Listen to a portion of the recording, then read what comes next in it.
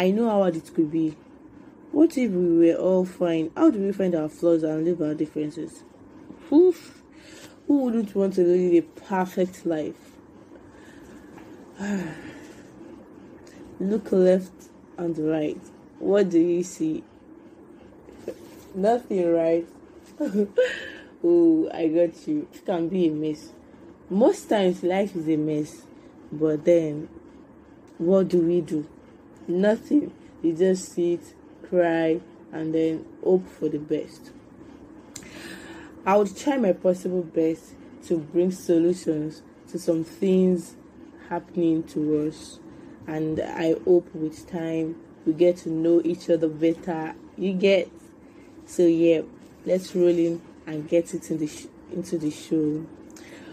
What really inspired me to become a podcaster is life also.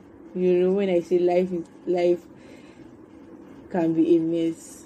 Life, like, everyone's like, oh, most people's life is in a mess, and then how do we rub it off and then patch it up and make the best out of ourselves? Well, that's all for today. We continue in the next episode. See you. Bye.